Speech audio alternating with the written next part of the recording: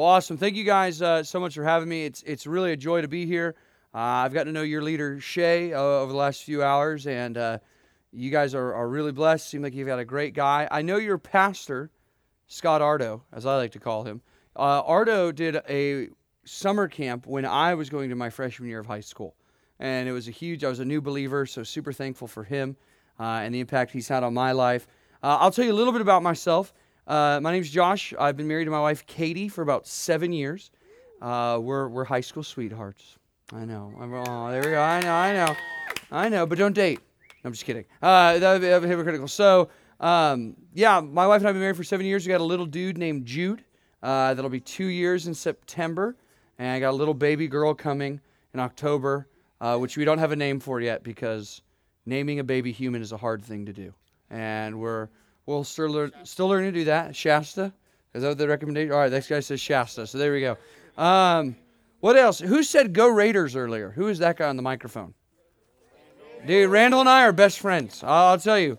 If you need to know about me, I like sports, so I like the Dodgers. I like me some Raider football. Derek Carr? Are you guys cool with Derek Carr? Is he your guy? Okay, that's cool. I say pay that guy as much money as he wants. I don't care. I like that Derek Carr guy. So he works out for me. So that's me. But tell me about you guys. So what do I need to know about Kingsburg? What do I need to know about this thing? You guys play some sport? Yeah. Wait a second. Someone said Swedish. So I wrote this down. I walked in and the sign said "Välkommen." So what does it talk to me about that? It means welcome in Swedish. I thought it was German, so I wasn't really sure. So it's Swedish. Okay. Because usually when people think Sweden, they think Kingsburg. So I was trying to figure all that out. That's what I was seeing as I came in. What else? So there's some ballers here, right? Who plays football? Football? Okay, there's some football guys. Volleyball? Saw some girls hitting the volleyball around. I like that. What else am I missing? Baseball? Anybody play baseball? See a hand in the back. That's good. Some hands over there. Okay. Tennis? Yeah, there we go. I like that. Any track and field people? Okay. Basketball? Any basketball people? I played basketball in high school. I'll tell you guys what I played. I'm 6'4", so I played center growing up. And one of the stories that I always remember is when I realized that, I used to think I was really tall. Like in middle school, I think I was 5'10". I was like, sweet, I'm going to be a center, Shaquille O'Neal or something like that. And I remember playing this travel ball team when I was in 7th grade called Triple Threat, which already just sounds, threatening. Thrice threatening, you could even say. And we go to play this team, and I'm 5'10", I think at the time. Their center in 7th grade is 6'6", as a 7th grader. I mean, this dude is a moose. I'm looking at him. I'm pretty sure his wife and kids are on the sidelines. And I'm like, it's one of those things. Like, he might have gotten held back. That's a joke, by the way. That was sarcasm. Don't worry, you got that there. So anyway, I used to have this trick that I used to try to do when I was playing basketball is I would, in the post, you're kind of like bodying the guy up. And I would try to, take my finger and poke guys in the hip to kind of get them off balance. There's a pressure point there. It hurts. So I try this first play of the game. I'm like, you know what? We're going to get killed by 40. Let me just try this, see if I get something. I try this. 7th grade, no joke. This guy looks down at me, and he goes, "You're going to have to push harder than that." And I died on the inside, and we lost by 40. So that's pretty much how it goes. So, hey, thank you guys so much for having me. Truly, it's such a joy to be here. I've heard about you guys. I've seen pictures of the river, and the river is much cooler in real life. It's really cool in the pictures, but this is awesome to be here. So you guys are really, really blessed to have something like this you can go to over the summer. Tonight, I want to look at Luke chapter 15. If you have your Bible, go to Luke chapter 15. If you want to go quick, I think it's on page like 568 in one of those extra Bibles. But Luke chapter 15, we can take a look there. And tonight, I really just want to look at this one chapter. And it's 30 verses, but it's a handful of stories. They'll be familiar to you, these parables. Luke chapter 15, follow along if you would. I'm going to read it one time so that way we can kind of skim over it as we go along. So Luke chapter 15, and we'll start in verse 1. It says this. It says, "Now all the tax collectors and the sinners were coming near him to listen to him. Both the Pharisees and the scribes began to grumble, saying, 'This man receives sinners and eats with them.' So he, being Christ, told them this parable, saying, 'What man among you, if he has 100 sheep and has lost one of them, does not leave the 99 in the open pasture and go after the one which is lost until he finds it. And when he has found it, he lays it on his shoulders, rejoicing. And when he comes home, he calls his friends together and his neighbors, saying to them, rejoice with me, for I have found my sheep which was lost. I tell you that in the same way there will be more joy in heaven over one sinner who repents than over 99 righteous persons who need no repentance. Or what woman, if she has 10 silver coins and loses one, does not light a lamp and sweep the house and search carefully until she finds it? And when she has found it, she calls together her friends and neighbors, saying, rejoice with me, for I have found the coin which I had lost. In the same way, I tell you, there is joy in the presence of the angels of God over one sinner who repents. And he said, a man had 2 sons. The younger of them said to his father, Father, give me the share of the estate that falls to me. So divided his wealth between them. Not many days later, the younger son gathered everything together, and he went on a journey into a distant country, and there he squandered his estate with loose living. Now when he had spent everything, a severe famine occurred in that country, and he began to be impoverished. And so he went and he hired himself out to one of the citizens of that country, and he sent him into the fields to feed swine.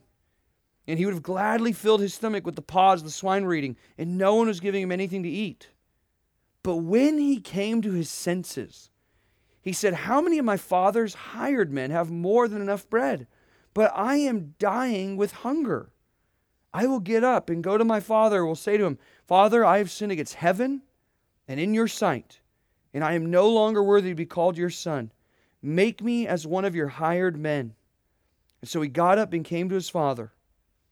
But while he was still a long way off, his father saw him and felt compassion for him, and ran and embraced him and kissed him. And the son said to him, Father, I have sinned against heaven and in your sight. I am no longer worthy to be called your son. But the father said to his slaves, quickly, bring out the best robe, put it on him, and put a ring on his hand, and sandals on his feet, and bring the fattened calf, kill it, let us eat and celebrate. For this son of mine was dead and has come to life again. He was lost and has been found.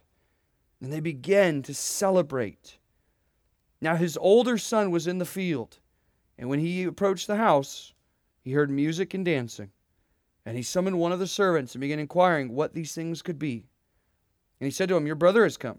Your father has killed the fattened calf for him, because he has received him back safe and sound. But he became angry and was not willing to come in.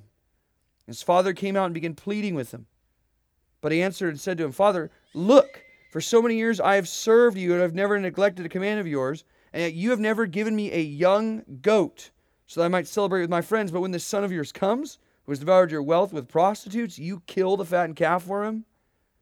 But he said to him, Son, you have always been with me, and all that is mine is yours. But we had to celebrate and rejoice, for this brother of yours was dead and has begun to live. He was lost and has been found. Interesting stories. Interesting stories. You don't have to have lived 2,000 years ago to understand these stories. That's what makes Jesus such an incredible teacher, is as he explains these things, you get the imagery, right? Of a lost sheep and a man go finding it. Lost coin, woman trying to find the coin. Lost son returning. We get this. But this passage is very, very important for us today, because it helps clear up some misconceptions. Right? Has anyone ever had misconceptions in life? Right? Like thought something worked one way and it turned out it worked the other way? I'll tell you one. When I graduated high school, anyone graduated high school this year, recently? All right, good word. Class of 17 forever. Anyone graduating high school next year? All right, good word. Class of 18 forever. I don't know why that was to the forever clause after the class, but it's the thing to do. Anyway, right, I remember when I graduated high school 2007, I got graduation gifts, and some of those gifts were money, and I thought, okay, I need to put these into the bank. And I needed to go apply for a bank account because I didn't have one. I thought when you applied for a bank account, you need to actually convince the bank to let you have an account there. I thought for some reason I needed to woo the bank into letting me have a checking account. So I got all dressed up. I put on a sweater vest. It was July, people. It was hotter than this right now. I was like, I'm going to look spiffy even though I look 19 and look like a Cabbage Patch Kid with my baby face. We're going to make this happen, and I'm going to try to convince this bank to give me an account. Turns out 5 minutes later I had it. So job well done, right? Misconceptions, they happen. Just the other week we had our summer camp. And the lead guitarist for our church's summer camp has long, blonde, curly hair, much like this young lady right here. Stand up real quick. Just hair, just like that, right there. Yeah, good job. There's our volunteer. The lead guitarist had his hair like that. You know, I'm not going to judge. However, I looked over at one point, and I thought I saw him, and I was in a huge crowd, and I went, hey, everybody, look, Blake LaGrange. And it turns out it wasn't Blake. It was my personal secretary, whose name is Kristen, who didn't think it was very funny. So if you're interested in a secretary position, I have now one open because she's since quit. No, I'm just kidding. But right, misconceptions can hurt us. Right? We can misunderstand things. And what this passage helps clears up is a misconception about God. Let me show that to you. If you look at the beginning of this parable, there's two groups of people. Two groups of people that we see. The first group is this group called the tax collectors and the sinners. Right? These would have been seen as the worst people of society. Tax collectors, they taxed the Roman people or the Jewish people, stole from them. The sinners, that's the category for the prostitutes. These are really what we would have seen today as kind of like the false teachers and homosexuals of the society. These are the really bad people. And then there's this other group of people, verse 2, called the Pharisees. Who could tell me what you know about the Pharisees? Anybody? What do you know about the Pharisees? Legalistic. Okay. What else? Prideful. Right? And prideful about what? About their teachings. Good. What else? Somebody else. Prideful about their teachings, legalistic, rule followers, right? They thought they were holier than thou. They thought they were really good people. These are the kind of the groups that we have. We see these tax collectors and sinners, and we see these Pharisees, these religious people, and they have a really big problem with Jesus.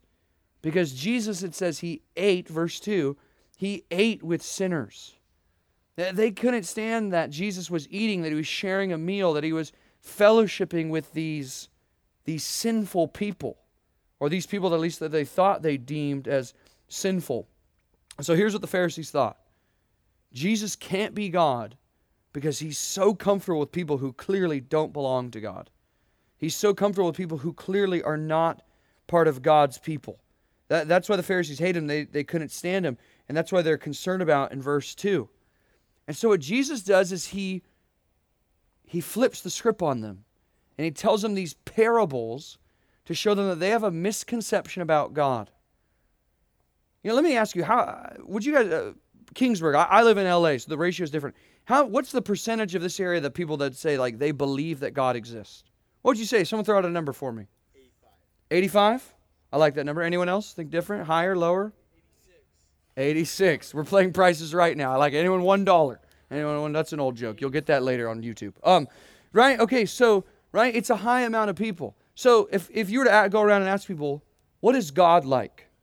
What characteristics do you think would be thrown out? If you say, hey, explain to me, give me your top 2 or 3 characteristics of what is God like. What do you think some of the ones people would say? Oh, I thought that was a hand, but she was swatting away bugs. Never mind, I take that back. What do you guys think? Loving, right? Another one. Anything else? Come on, you guys have done attributes of God. I know we're speaking language here. What? Give me another one. Forgiving. Good, someone else. Right? He's selfless. I think most people would say stuff like holy, right? He's loving. He's powerful. Let me give you one that I don't think would make your top 10. And then I think because of that, you, my friend, might have a misconception about God tonight. Joyful. God is a God who is joyful, who is happy, who experiences extreme pleasure, who delights, who is zealous. He's a happy God. And we're going to see that in these parables, that he's a joyful God, that he's a God who experiences extreme delight. And tonight, as we study this, you need to understand this, because your understanding of God's exuberance, his joy, especially in the salvation of sinners, it's going to be imperative to your walk with him and how you live for him. And we're going to see that in parables. These 3 little stories that Jesus tells about a sheep and a coin and a son. And tonight, I want to answer 3 questions. You can write these down if you're taking notes, or you can type them in your phone. There's 3 questions that these parables answer. Number 1, who are sinners? who are sinners? Number 2, who is God? And then number 3, who are you? That's what we'll see tonight. Who are sinners? Who is God? And we have to ask the question, who are you in these parables? So let's take a look at these. I pray as we look at these questions, your heart would be moved not only to be thankful for salvation, but if you're a Christian, to share the good news of the gospel. Let's jump into this. Question number 1, who are sinners? Who are sinners? And we see them depicted in this parable. Again, the sheep, the coin, the son. There's a common word that showed up a ton. Did anybody catch it? There's a word that shows up a lot, like 6 times in these 3 parables. Any guesses? Anyone want to take a stab at it? Rejoicing. That is one of the words. That's one of the 2 words that shows up a ton.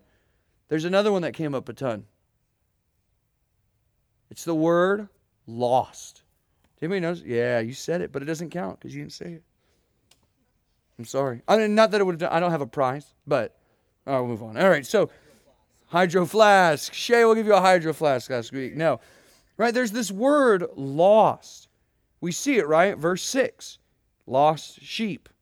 Verse 9, lost coin. Verse 24, verse 32, lost son. This description of these things that are lost. And what you got to see in this parable, when we start answering the number 1 question, who are sinners? It's this. Sinners are described as lost. They're described as lost. Listen, if you've got an unsaved friend, the problem is not that the church they go to, the problem is not the weird beliefs they have. The problem that it says in Scripture is that they are lost. They're lost people. If you don't know Christ here tonight, I know that the group here is really thankful you're here. I'm thankful you're here. But if you're not a Christian, you got to understand that the Scripture's description is lost. What does it mean to be lost? Anyone ever been lost before? Anyone like hanging out with your parents and you're like lost? I remember the first time I was like 4 years old. I got lost in Toys R Us. I thought, which sounds fun unless you're like on the wrong aisle. You know, like what am I going to do lost on the bike aisle? I'm 4. I can't ride a bike yet. I need to learn all that. Maybe some of you could ride it for. But, right, you're like terrified. When you're lost, you're looking around. Where are your parents? I got lost in like a Macy's one time or something. I don't know what. And like I was like, did anyone do that thing when you were a really little kid? You jump through the clothing racks like your parents told you not to, but I could do that. I one time got lost one of those. I'm like, oh man, I did too good of a job. And I found my mom and I went and hugged her. And it wasn't my mom. But me and that lady still write constantly. No, I'm just kidding. So, right, you know, that's sometimes when we think lost, we think directions, right? I don't know where I'm going. There's some truth to that, but that's not what the Bible means by lost. Right? We think lost like I lost my direction. There's other terms used for this word lost. This word here for lost can also mean ruined or destroyed or perishing or no good. You know, Jesus tells this other, illustration at another time in Scripture, talks about old wineskins and new wineskins. And when he talks about the new wineskins being, or the old wineskins being ruined, destroyed, useless, that's the idea of lost. The idea here of lost is not loss of direction. It has the idea of worthless. Have you guys heard the expression, so-and-so, oh yeah, they're a lost cause? Right? They're helpless, hopeless, no hope for them. That's the idea here, is a lost cause. The unsaved person, in other words, is spiritually worthless. There's no spiritual value they bring to God. There's nothing that they bring that honors God. They're spiritually ruined, headed for destruction. Right? I mean, that makes sense. A wandering sheep dies. A lost coin, no matter how much it's worth, if you can't find it, you can't spend it. It doesn't do anything. Scripture talks about that. The sinner is ruined before God, perishing, heading for destruction. Ephesians 2 explains this, that they're dead in their sins, that their whole life is about disobeying. They love to disobey. Their pattern is disobedience. Romans 5 describes unbelievers as enemies before God. Colossians 1:21, again, says that we're alienated before Him. Now, what does this look like? Right? You might be thinking, what do you mean that we're lost? Explain this to me, Josh. Well, Jesus explains the lost coin and the lost sheep, but the main one is that lost son. I mean, you see that in your Bible. It takes up the most of those verses. Let me just give you 3 little descriptions of the lost sinner. Just 3 descriptions of what is sin, and you could jot these down as little subpoints. First subpoint is this. We've got to understand this. Sin is personally offensive to God. Sin is personally offensive to God. How many of you remember back to elementary school? Elementary school? Do you guys remember back that far? Probably, hopefully. It's an interesting day. You know, where the biggest threat you could give someone is, all right, fine, you're not invited to my birthday. And that was like the trump card. But I don't know how it worked, but I remember when I got in trouble in elementary school, my teacher, say, you're not supposed to be talking. I'd be talking, and she'd say, Josh, you need to go change your card. Does anyone have this?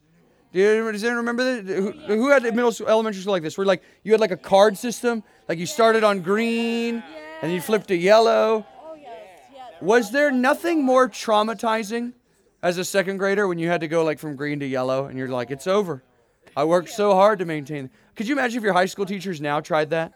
Like, hey, go flip your card. You're like, hey, I flipped it on the way in. Don't worry. I knew this conversation was happening. Right? Right? Sometimes when we think of sin, we can kind of think of sin as that. When we were younger, it was a big deal. But now that we've gotten older, it's not that big of a deal. What you've got to understand is sin is always personally offensive to God.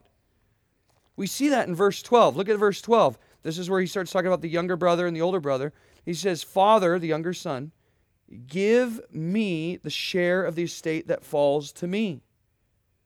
Now, this might seem like an innocent request, but what is he saying?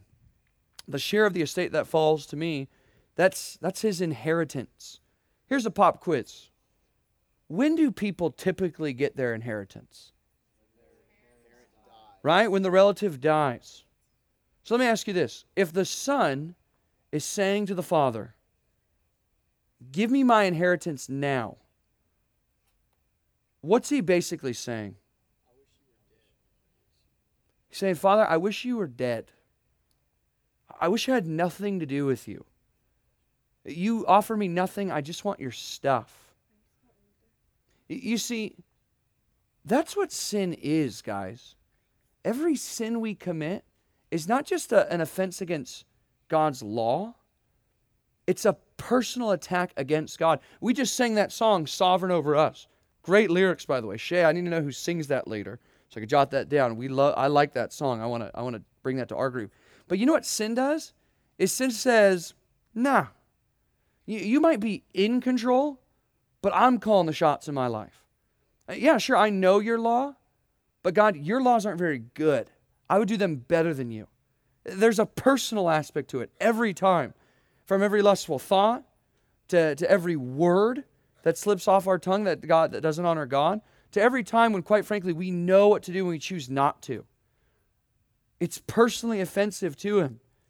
Romans 3 talks about this, verses 10 through 12, talks about that we're all under sin. But in this description it says, there's no one who understands, there's none who seeks for God. Sin is this outright rebellion against God personally. And that's all sin. Perhaps there's sins in your life that you may recently have been tempted to just kind of say, oh, that's just a part of me. Or not that big of a deal. But it's always offensive to God. Sin always rejects God personally. Even though you might not be expressing in that way. Who are sinners? The second thing that we learn about sin is wasting God's gifts. Not only is it a personal offense against God, but it wastes his gifts. Verse 13, we go on to see the younger brother take what the father had given him and use it on himself. Use it for pleasure. He ends up wasting all of it. It says loose living. That's like parties, drunkenness. Later, the older brother says prostitutes. That's exactly what this younger brother was doing. But you see that? Like when we sin, it's not just that we offend God. It's we offend God with what he's given us. Do you realize that the body that you have is not your own? Junebug. You realize the body you have is not your own? The intellect you've been given is not your own? The stuff you have is not yours? And yet often, instead of using these good things that God has given us, we'll leverage them and use them in rebellion. Say, no, this is for me. God, you're not the king of my universe. I'm the king of my universe. Can you imagine the audacity of that? To stand up against the God who created us and say, now I'm going to use the things you've given me to dishonor you and honor myself. We just had our summer camp, and our theme of camp was worship. And make no mistake, friend, Everybody worships someone. Tonight, my question is, are you worshiping God or are you worshiping self? Look, your small group leader might not know, your staff person might not know, your youth pastor might not know, but God sees your heart. He sees the real heart behind your sin. Not only is it hatred towards God, not only is it wasting God's gift, but notice this, sin is deceptive in nature. Sin is deceptive in nature. Did you see the downfall of the son? He thinks he gets everything he wants, right? Parties, loose living, all sorts of friends, and then what happens? The money runs out, and a famine comes, and he ends up herding pigs. In fact, did you read that at the end there? He's wanting to eat the food the pigs are eating. He's so desperate. He thought he'd have everything. Now he's tired, lonely. He's subhuman. Friends, this is what sin does. You know, Hebrews chapter 3 has this little expression. It talks about the deceptiveness of sin. Sin is a lure. Sin is supposed to look good, but it really destroys. So Jeremiah 2 talks about. Jeremiah 2, Jeremiah says, God speaking through Jeremiah says, my people have committed 2 crimes. They've forsaken me, and they've gone after broken cisterns, broken jars that hold no water. In other words, not only have they forsaken me, they've gone after things that do not satisfy, that do not make them happy, that will not bring pleasure. Friends, we hear a lot in the news today about fake news, right? You hear a lot about fake news. Here's the biggest fake news on the planet. Sin will make you happy. It doesn't. That's why some of your friends who've walked away started in a little bit sin and have gone to more and more sin. It's because it's not satisfying, so they have to go after more of it. C.S. Lewis, I remember reading him one time, talks about Satan doesn't want us to be happy, but he'll try to make us happy enough to pursue sin, even though it ensnares us. But some of you know that. Some of you experienced that firsthand in your family, where the family's pursued godlessness and it's just brought emptiness. Maybe even yourself, maybe you come here tonight living a life of secret sin, and you're not happy. You're not joyful. You keep telling yourself that, but deep down you're just going, man, this isn't satisfying. I remember one time reading about how, hunters in Africa would hunt for monkeys. And the way they would hunt for monkeys is not go out and let's find the monkey. Instead, what they would do is really easy. They would set up a box with a shiny object inside. And what they would do is the hole was big enough so the monkey could reach in and grab the object. However, the monkey couldn't pull its fist out pull the hand out with its fist closed. So as the hunters are approaching hours later, the monkey's got a choice to make. Do I let go of this object and save my life, or do I hold on to this thing and have it be the result of my death? For so many, the second was what happened. It's the same way with sin. It looks alluring, but it destroys and is deceptive. And we see that in this illustration of the younger brother. Sin ensnares, it exhausts, deceives, and it destroys. I would just ask, is this you tonight? So what do we see? We got good news coming soon. There's hope. But to answer our first question in summary, the sinner is left deceived, joyless, and an enemy of God. That's who the sinner is. An enemy of God who is lost in their sin. So which leads us to our second question. Number 2, who is God? Who is God? And we're helped here by looking how the story continues. Look at verse 17. Look at verse 17. It says, but when he came to his senses, this is the younger brother in the pig pit, right? When he came to his senses, he says, how many of my father's men have more than enough bread, and I am dying here with hunger? Right? He starts thinking about the goodness of God. His father's hired men. These aren't the guys that work for his father. These are the guys that his father will just hire on a daily basis. Right? He's a landowner. Many of you are familiar with working land. These are not full-time laborers. This is just, hey, I need a guy today to do this project. Guys that his father just hires for that have more than enough food. He suddenly remembers, man, my father's actually a generous person. Verse 18 and 19, what does he say? He makes this plan. I'm going to get up. I'm going to go to my father. I'm going to tell him I'm no longer worthy to be called your son. Just make me like a hired man. That's what he says. Make me like a day laborer. He wants to go to his father with his payment plan. But did you notice what verse 17 started with? It says when he came to his senses, he came to clear thinking. His thinking on his father had become clear. He understood his father's goodness, and he understood his own unworthiness. Did you see that? Verse 19, I'm no longer worthy to be called your son. This is what must happen in the life of every single sinner in order to be saved.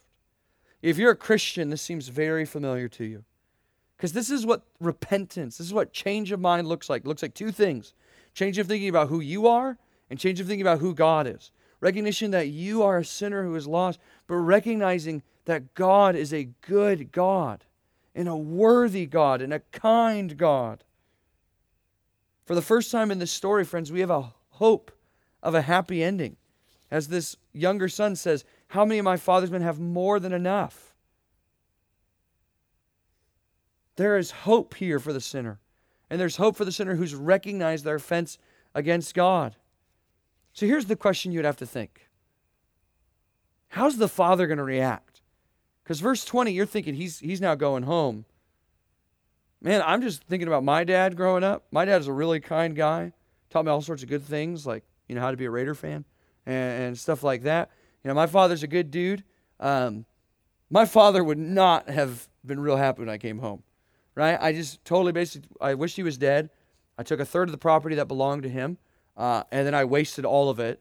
And now I'm going to come home and be like, hey, Pops, right? It's not going to go well. How does the father respond? Friend, how does God respond? Unimaginable mercy. Tremendous mercy. There is an incredible response. Verse 20 says, so he got up and came to his father. But while he was still a long way off, his father saw him and felt compassion for him and ran and embraced him and kissed him. What is this response? This is incredible. This is amazing. This is the grace of God towards sinners. First of all, it says his father saw him. Did you see that? You know what that meant? That means the father would have been looking for him. That means the father would have been anticipating his return. This spoiled punk who rejected his dad, this father is waiting for his return. Next it says he ran to him. He went to him. He didn't wait for his son to come to him. He ran to initiate forgiveness. And then it says he embraced him. Remember, what was his job before he came here? He's a pig farmer. Pigs are not known for their good sense, right? But he didn't care. He hugged him and he brought him close. Friends, this is God's response to the lost. This is God's response to the sinner. This is God's response to the unsaved sinner. This is God's response to our sin as believers when we go to him with forgiveness. He is quick to forgive. He is quick to forgive. This is what he does. This is such a picture of the gospel. Our world loves to talk about love. Love is a battlefield. Okay, that doesn't work. Love is an open door, whatever these songs are, right? You know what God loves a highway? There we go, thank you. You know what God's love does? God's love initiates towards the unlovely. God loves that which is unlovely, and he initiates it. Here you see this father running towards his son. This is what we see this ultimately in the gospel. This is what Jesus said in Luke 19. He said, for the Son of Man has come to seek and save the good. Is that right? It's not right. It doesn't say that. It doesn't say for the Son of Man has come to seek and save the church. The Son of Man has come to seek and save those which grew up in a Christian home. The Son of Man has come to seek and save those who have known Jesus loves me. This I know from a young age. No, he says the Son of Man has come to seek and save those that are lost. This is God's love. It's initiating. And we see that ultimately, friends, in the cross. The cross was not man coming and saying, Lord, find a way to save us, and him going, all right, well, let me see what I could do. Okay, cross. No, the cross was, in spite of us being enemies of God, God said, I will make a way to reconcile them and to remove their sin from them. And it'll be through the brutal slaughter of my Son. Friend, if you do not know or understand what the cross is, the cross was not just Jesus died and now, Jesus just died and because of that somehow we're made right with God. No, on the cross, Jesus takes on the wrath of God so that the wrath of God would not reside on you, so that His love can be upon you, so that you might be seen as He, Christ, lived that perfect life. You might be seen as if you lived the life He lived. This is God's love. And what to the extent is this love? Is this like, okay, I'll ask forgiveness and I'll pay it off? Look, it's full and complete. When you're forgiven, friend, you're forgiven immediately and totally. I mean, what happens in the parable? The son starts saying, I'm not worthy to be your son anymore. The father cuts him off. And he says, hey, bring a robe, put it on him. By the way, he says, put on the best robe. That would have been the father's robe. Put a robe on him. Hey, put a ring on him. Besides my wedding ring, I don't wear much jewelry. But for guys, that ring would have been family crest. Would have shown that he's back as a member of the family. He's not some subpar family member. Just put sandals on his feet. That means he's fully forgiven. He goes from a complete dead son. In fact, Father says that later. For this son of mine was dead, verse 24. He goes from dead to life, to having been considering totally gone, to completely restored. That's the gospel.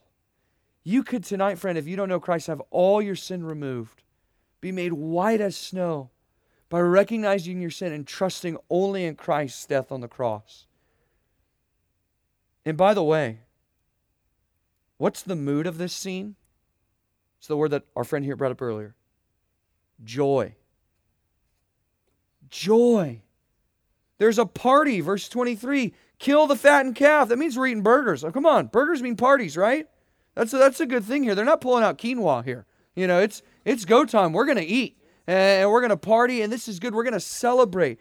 It's joy. And why are they celebrating? Because the incredible grace of the Father. This is unrestrained delight. This is enthusiasm. I mean, just like the lost sheep, when it was found, there was a party. The lost coin, it was found, there was a party. Lost son, he was found, there was a party. They're celebrating. Why? Not just because the son has returned, but because this is the Father's delight. It is His joy. It is His joy to forgive this son. And friends, it is God's joy to forgive sinners. He is no reluctant Savior. He is not obligated to do any of this. He delights in saving sinners through His Son. Isaiah 62:5 says, the same way that a groom rejoices over his bride, so I rejoice over you, O Israel. He says, the Lord is in your midst, Zephaniah 3, a victorious warrior. He will exult over you with joy. He will be quiet in His love. He will rejoice over you with shouts of joy. I mean, He loves forgiving sinners. It's His delight. Student, that should encourage you on your campus. That should encourage you as you're trying to reach the lost. You're thinking, I don't know if that kid will ever turn. No, not only is God able to change him, He would delight to do that. We want to talk about the grace of God overflowing. He not only shows His grace, He delights in saving those that were His enemies. What tremendous news. This should thrill us. This should cause us to share it with others. This should cause us to be thankful for our God. So once again, who are sinners? Well, outside of the cross, hopelessly lost. Who is God? Well, He's a joyful deliverer. Which leads us to the last question. Who are you? Who are you? As I read through this parable, when I read verse 24, didn't it feel like the parable should be over? Right? The son was lost, now he's been found. We killed the fattened calf. Now we party. This is me partying. All right, now we party. It feels like it should be over, right? Even if you just follow the flow. Lost sheep, found, party. Lost coin, found, party. Lost son, found, party. Feels like it should be over in verse 24. And yet there's this ending. There's this kind of jarring ending with this older brother that shows up. And this older brother, you get his tone is very different. He's harsh. He's angry. I mean, you could see his tone in verse 28. It says, actually, he became angry with his father. He's upset with him. Verse 29, do you see his tone? The father goes to him, and what's his answer? Verse 29, his answer is, look. It's not a happy tone. He's upset with his father. He's disgusted with him. In fact, he's disgusted with his brother. Verse 29, he doesn't even mention his brother's name. He says, you've never given me anything. You haven't given me a goat. Animals are big to these people. He says, you never given me a goat. Verse 30, but when my brother of mine? No, verse 30, but when this son of yours. He's so disgusted and angry by this thing, he doesn't even call him, this son of yours comes home. You killed a fattened calf for him. And then the parable ends. Just like that. Angry brother, father says, but we had to celebrate, parable ends. What do we do with this? What do we do with this ending? Well, who is this? This is very clear. This is supposed to represent the Pharisees. We saw them at the beginning. This represents them at the end. And here's the problem of the older brother. The older brother thought he had earned the father's favor. The older brother thought he was more deserving. And the older brother thought he was entitled, that he'd done something, that through his work and through his faithfulness, he thought he deserved more of a celebration. That's the fault of this older brother. But you got to understand, this ending is confrontational. It's the most challenging portion of this, and it's there to make you, student, think about, how am I responding? You know what we learn in this parable? There's two ways to be lost, friends. There are two ways you could be lost. One way to be lost is to be really, really bad and to pursue sin and live like the world and just live and indulge in the flesh all you want. And one way to be lost is to be really, really good and to think you've done enough stuff and to collect enough trophies to earn your way into heaven and then to look down on others that haven't done as well as you have. There's outright rebellion, but then there's self-righteous deception. By the way, both of them try to control God. This one tries to control God by telling him he's not real, that I'm more important. This one tries to control God by, bartering him in to listen to whatever you want him to do. And you know what's true about both of them? Neither love the Father. Neither have a real love for the Father. And neither actually care about him. The one showed that he didn't have a love for him until he repented.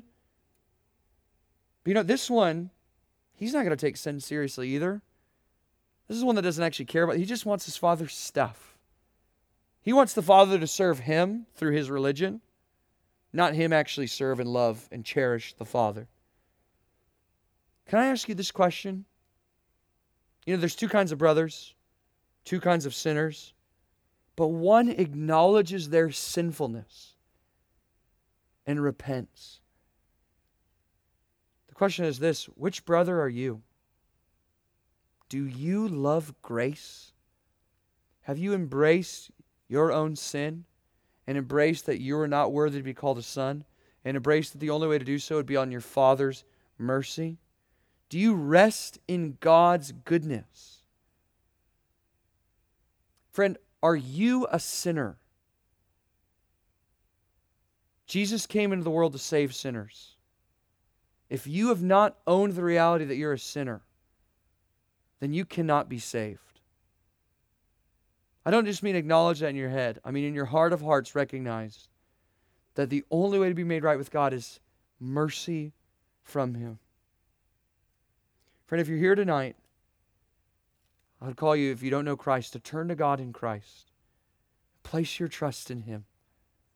Own your sinfulness and recognize the forgiveness offered at the cross. And know this, he'll forgive you.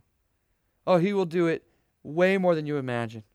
Isaiah 1 says he makes us whiter than snow. Malachi 7 says he tosses our sins into the seas.